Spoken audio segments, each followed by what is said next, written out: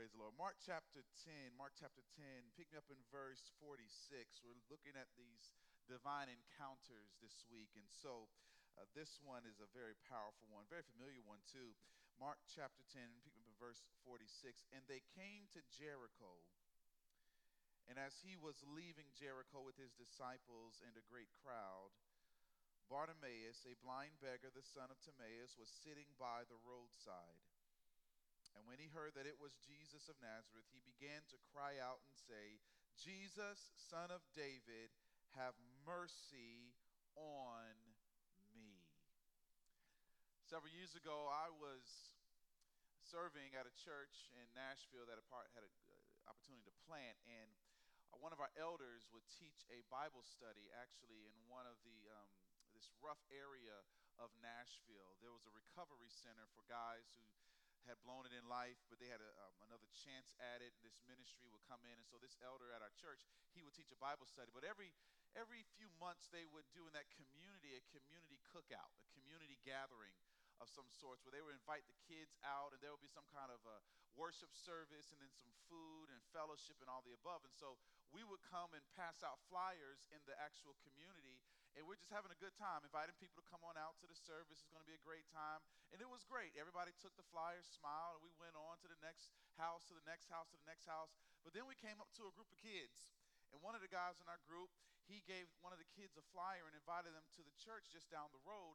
And the kid was excited. Free food. Hallelujah. I don't know anybody that will turn down some free food, right? And this kid was excited. But then he made a comment. He said something that still impacts me till this day. Really quick, he said, are y'all going to be here again? He's Southern. Are y'all coming back? It hit me because I'm thinking like, you know what? He said a lot without saying a lot. Do you really care? Or are we just a project? I mean, I see you guys come here, every few months passing out flyers, but I don't see you in between that. Do you really care? That's a question for all of us. Do we really care about people?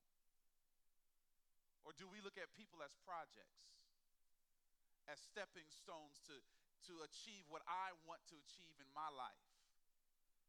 But do we really care? Are y'all going to be here next week?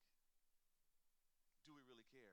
Every great story, whether it's a movie, whether it's a television show, or whether it's a great novel, a great book, my pastor in Chicago taught me this. He said every great story has at least 4 main movements. Typically, you'll see this in just about every story that you encounter. Every great story, you'll see this in the Bible especially, has at least 4 movements. You have the situation, you have the complication, you have the resolution, and you have the celebration. Every great story has at least these 4 moves: situation, complication, resolution, celebration. And right smack dab jumping into this story, we are introduced to a situation. The Bible says, and they came to Jericho. Now, if you do your research in this particular life and time of Jesus, scholars agree that Jesus is on his way, just like everybody and their mother, to Jerusalem to celebrate Passover, which means that the city would swell with so many people. And so all the roads are jam-packed. Talk about a traffic jam. No GPS either. Everybody's migrating, making their way, and this is a prime time place for a lot of vendors and people to set up shop, for various things, and for this case, for beggar.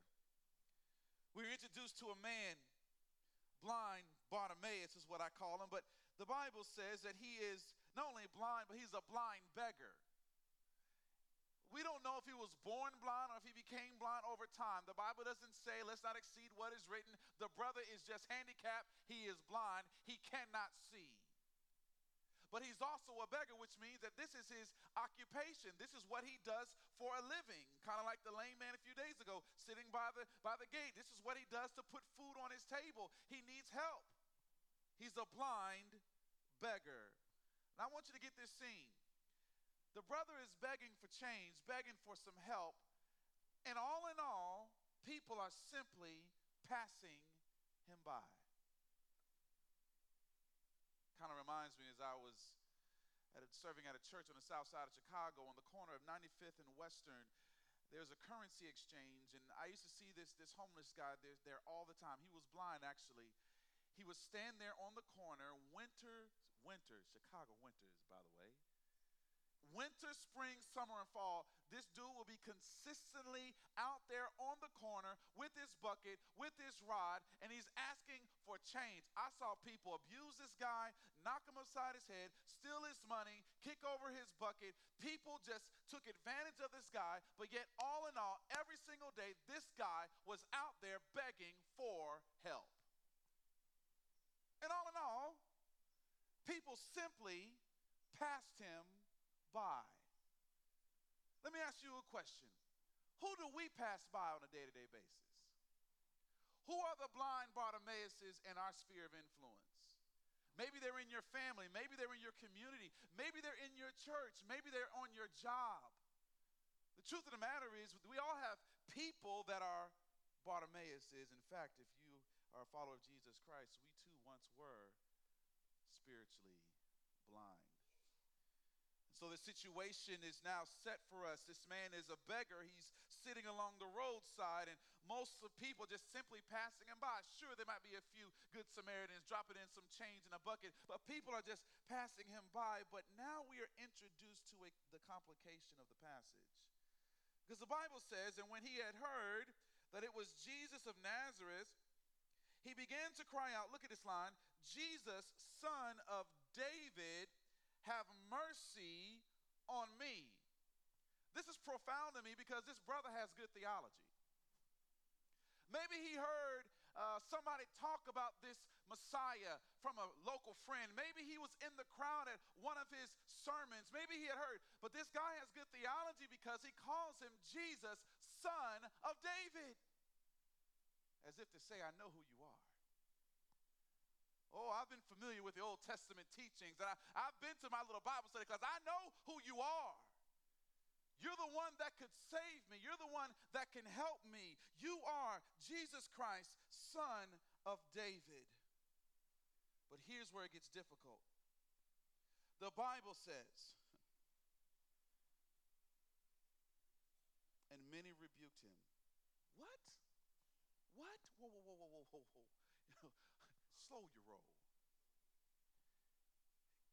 This is a great opportunity, but now you got people telling him to shut up, to be quiet. Many rebuked him, telling him to be silent. Interesting.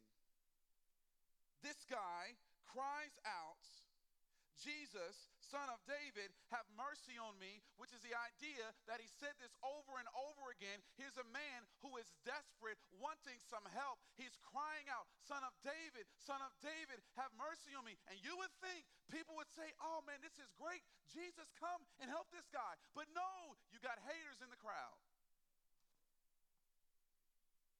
Now, why do you think they try to rebuke him? I wrote down a few reasons. Could it be because they look down on him as a social outcast? Like, come on, man, do you really think he has time for you? Look at you. Look at you. You think out of all these people on our way to worship, he's going to stop and give you some attention? Could it be that Jesus had more important things to do? Or could it be, man, you're inconveniencing us. You're interrupting our flow. Why don't you go over there and sit down somewhere and be quiet? You see, this crowd, these many people that rebuked him, what they were doing was trying to stop and hinder the movement of God in this man's life. And isn't that what some of us do? You know, it's easy to try to get in the way of God. Don't look at me like I'm crazy. We got this thing called the flesh that, in the words of a hip-hop friend of mine, the flesh and spirit is warring like dogs and fleas. This flesh doesn't want to obey God, which is why we need the Holy Spirit, which is why we need the working of God to work in our heart and our life. So we are our worst enemy. We need to stop giving the devil too much press. We stop people. We are in the way of people. We hinder people in various ways, living in sin, being negative, operating in the flesh, trying to control people's lives. And here, this man is in a situation where people are trying to stop him. But what I love about this guy, he didn't let them stop them. He didn't do it.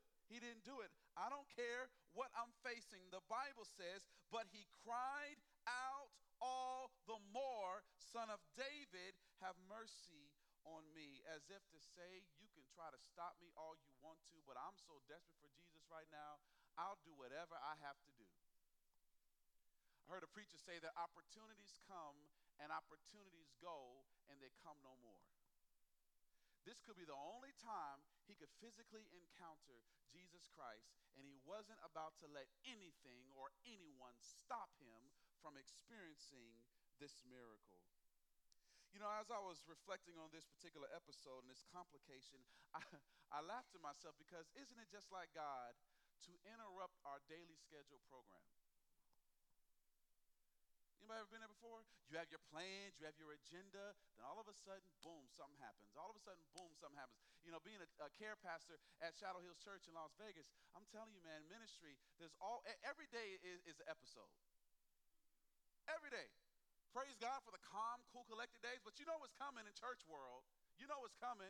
You know, handling benevolence ministry. Somebody's in need. Somebody's got to visit somebody in a hospital, and you just got various trials and situations after situations. And what I'm learning about what it means to serve God in this context means that I have to hold everything with an open hand and hold on to Jesus very tightly.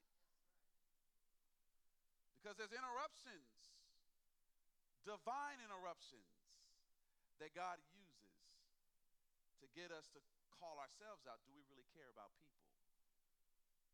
Or do we program our schedule so much where we push people to the fringes? Every great story has four movements: the situation, the complication. The complication here is that these people are trying to hinder this guy. But now there's a resolution. You look at verse 49, the Bible says, and Jesus stopped. I love it. I love it. I love it. I love it. I love it. I love it. I love it. I love it. This guy's desperation caused Jesus Christ to stop in his tracks. And Jesus stopped and said, call him. Now, this wasn't some little cute, hey, call him real quick. No. In the original language, it's forceful. It's call him. And now those who are trying to hold the brother back, now they want to get spiritual. Hey, and they called him, take heart, get up. He's calling you. Ain't that crazy? Y'all was just telling me to shut up. Now you're telling me to come to Jesus? What's going on? Are we spiritual schizophrenics up in here? They called him, take heart, get up. He is calling you. I love it. He doesn't pray about it. He doesn't think about it. Look at verse 50. And throwing off his cloak. This wasn't like, let me easily take it off. No, this is, Jesus is calling, I must respond. He sprang up. Oh, that's familiar. In Acts chapter 3 that we looked at the other day. And came to Jesus. Now we know the brother's blind. There had to be a few people to help him get to Jesus. Hello, there's that implication again. Do we really care? And Jesus said to him, I love this, what do you want me to do for you? Stop there for a second. When God asks questions, he's not trying to find out more information. Oh, I just need to know what's on your heart. No. I love it. He asks questions because he wants you and I to be vulnerable enough to express our need. Stop being super spiritual. What is it? It's something freeing about telling God our pain. It's something freeing, articulating where we really desire and what we really need God to do in our life. We need to stop this cute stuff. God, I'm in this situation. I'm in this problem. I'm in this particular issue This man right now says, Rabbi, let me recover my sight. I want to see. I want to see. And I love this. And Jesus said, go your way, underline this, your faith has made you well. Stop right there. Interesting, this man came to get physically healed, but he walks away not only physically healed, but spiritually whole. Did you get that? When he says your faith has made you well, it's much more than physical healing. This guy now walks away healed and saved. The Bible says, and immediately he recovered his sight and followed him on the way. I couldn't help but to think about that implication, that ultimately what God is after in all of us, yes, we pray for physical healing. Yes, pray for God to work a miracle in a health situation and take your medicine. Hello, somebody. But ultimately what God is after is spiritual transformation. And here this guy gets healed. He walks away whole, and he followed Jesus. And I couldn't help but to think about that song. You know that song, I have decided, come on, to follow. I'm your choir director. Yeah. To follow Jesus, I have decided to follow Jesus. No turning back, no turning. So here's a guy in a messed up situation. He was desperate enough to reach out to Jesus. He didn't let anybody stop him. Jesus heals him. And he says, you know what? I'm following you along the way. Which leads us to this crescendo of a celebration. The man's healed. And the point here of the story is there is no one too insignificant to Jesus. You matter to him. That's really the point of the story. That there's no one too insignificant to Jesus. You and I matter to him. Now, by way of application, I want to ask the question, how do we break free in order to see and experience Jesus? How do we break free to see and experience Jesus? I wrote down these 4 thoughts. You can, again, see them in the story, and I've already alluded to many of them, but I would suggest to you four answers to that question. How do we break free in order to see and experience Jesus? The first one is this: I must overcome. Overcome what? The crowds. The crowds could be a metaphor for you fill in the blank. I must overcome. The enemy wants us to wave the flag of defeat, but God didn't call us to settle. We can overcome because Jesus Christ has overcome. So if we want to break free, take that first step of overcoming. But also, number 2, how do we break free in order to see and experience Jesus? I must be intentional. I must be intentional in coming to Jesus for my relief. You know, it's easy for us in our society to look to other things as for relief. Substance, a career, a sin, a particular sin, or whatever it is. It's easy for us to drift because we all naturally drift towards these things. But I have to be intentional every day. What's that old song? Prone to wonder. Lord, I feel it. Every day, I'm one step away from crazy. Every day, I'm prone to wonder. So every day, I have to make the choice to be intentional, to keep coming to Jesus for my relief, whatever that is. So I must overcome. I must be intentional. How do I break free in order to see and experience Jesus? Number 3, I must act immediately. All through the Bible, you see this principle of obedience. Obedience, obedience, obedience. I must act immediately. The prompting of the Holy Spirit, the stirring in your heart for whatever it is, act immediately, act immediately. How do I break free in order to see and experience Jesus? Finally, I must move into becoming more like him. That is the idea of discipleship. Becoming more like Jesus. Which is why we need community, which is why we need to sit under his word, which is why we need to stay connected to one another. Because as we stay connected, we should look more like Jesus today than January 1st. It's an ongoing, growing relationship with our Savior. One day, a father gave his daughter a piece of paper with the world on it. In fact, he took it out of a magazine. It was a picture of the world on it. And he wanted to give his daughter something to do because he had a lot of work to do around the house. And so he says, here, he rips up this piece of paper into really small pieces, and he gives it to his daughter and says, hey, put this back together like a puzzle. The daughter's like, okay, Daddy, I'll do it. So he goes away. He's doing about his work. About 10 minutes later, she says, Dad, I'm finished. He was like, how you finished so quick?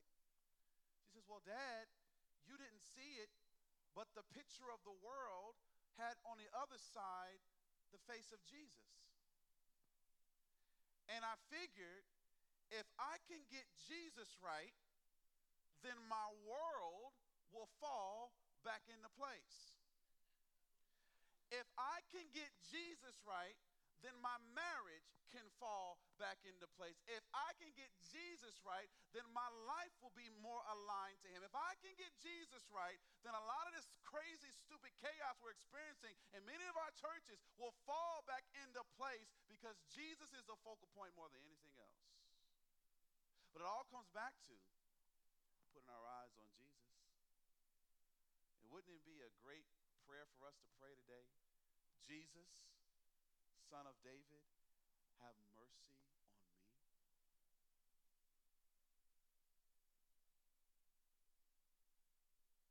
Maybe spend some extended time of prayer today. And just cry out to God and say, Father, have mercy on me in this area. Whatever it is. Because our world has fallen apart in many ways, but Jesus can put it back together. Jesus cares. Do we care? Father, we thank you for your word. We thank you for this powerful story, powerful encounter yet again of another person who was transformed by the workings of you. And Lord, I do pray that as we personalize this in our own lives, that you would help us to be desperate like this man. We live in a society that's so image-driven. We don't want people to see our weaknesses and our vulnerabilities. But yet you're asking us through the pages of this even story, what do you want me to do for you? And may we be honest. Lord, I would like to fill in the blank. Help us to cry out all the more. Help us not to be held hostage by other people. Help us not to care what other people think. Because right now, at this moment, we desperately need you. And help us to keep our eyes on you because you care for us.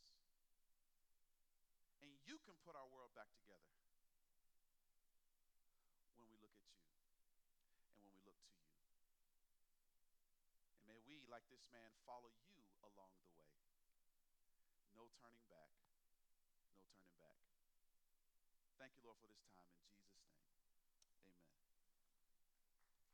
In Jesus' name, amen.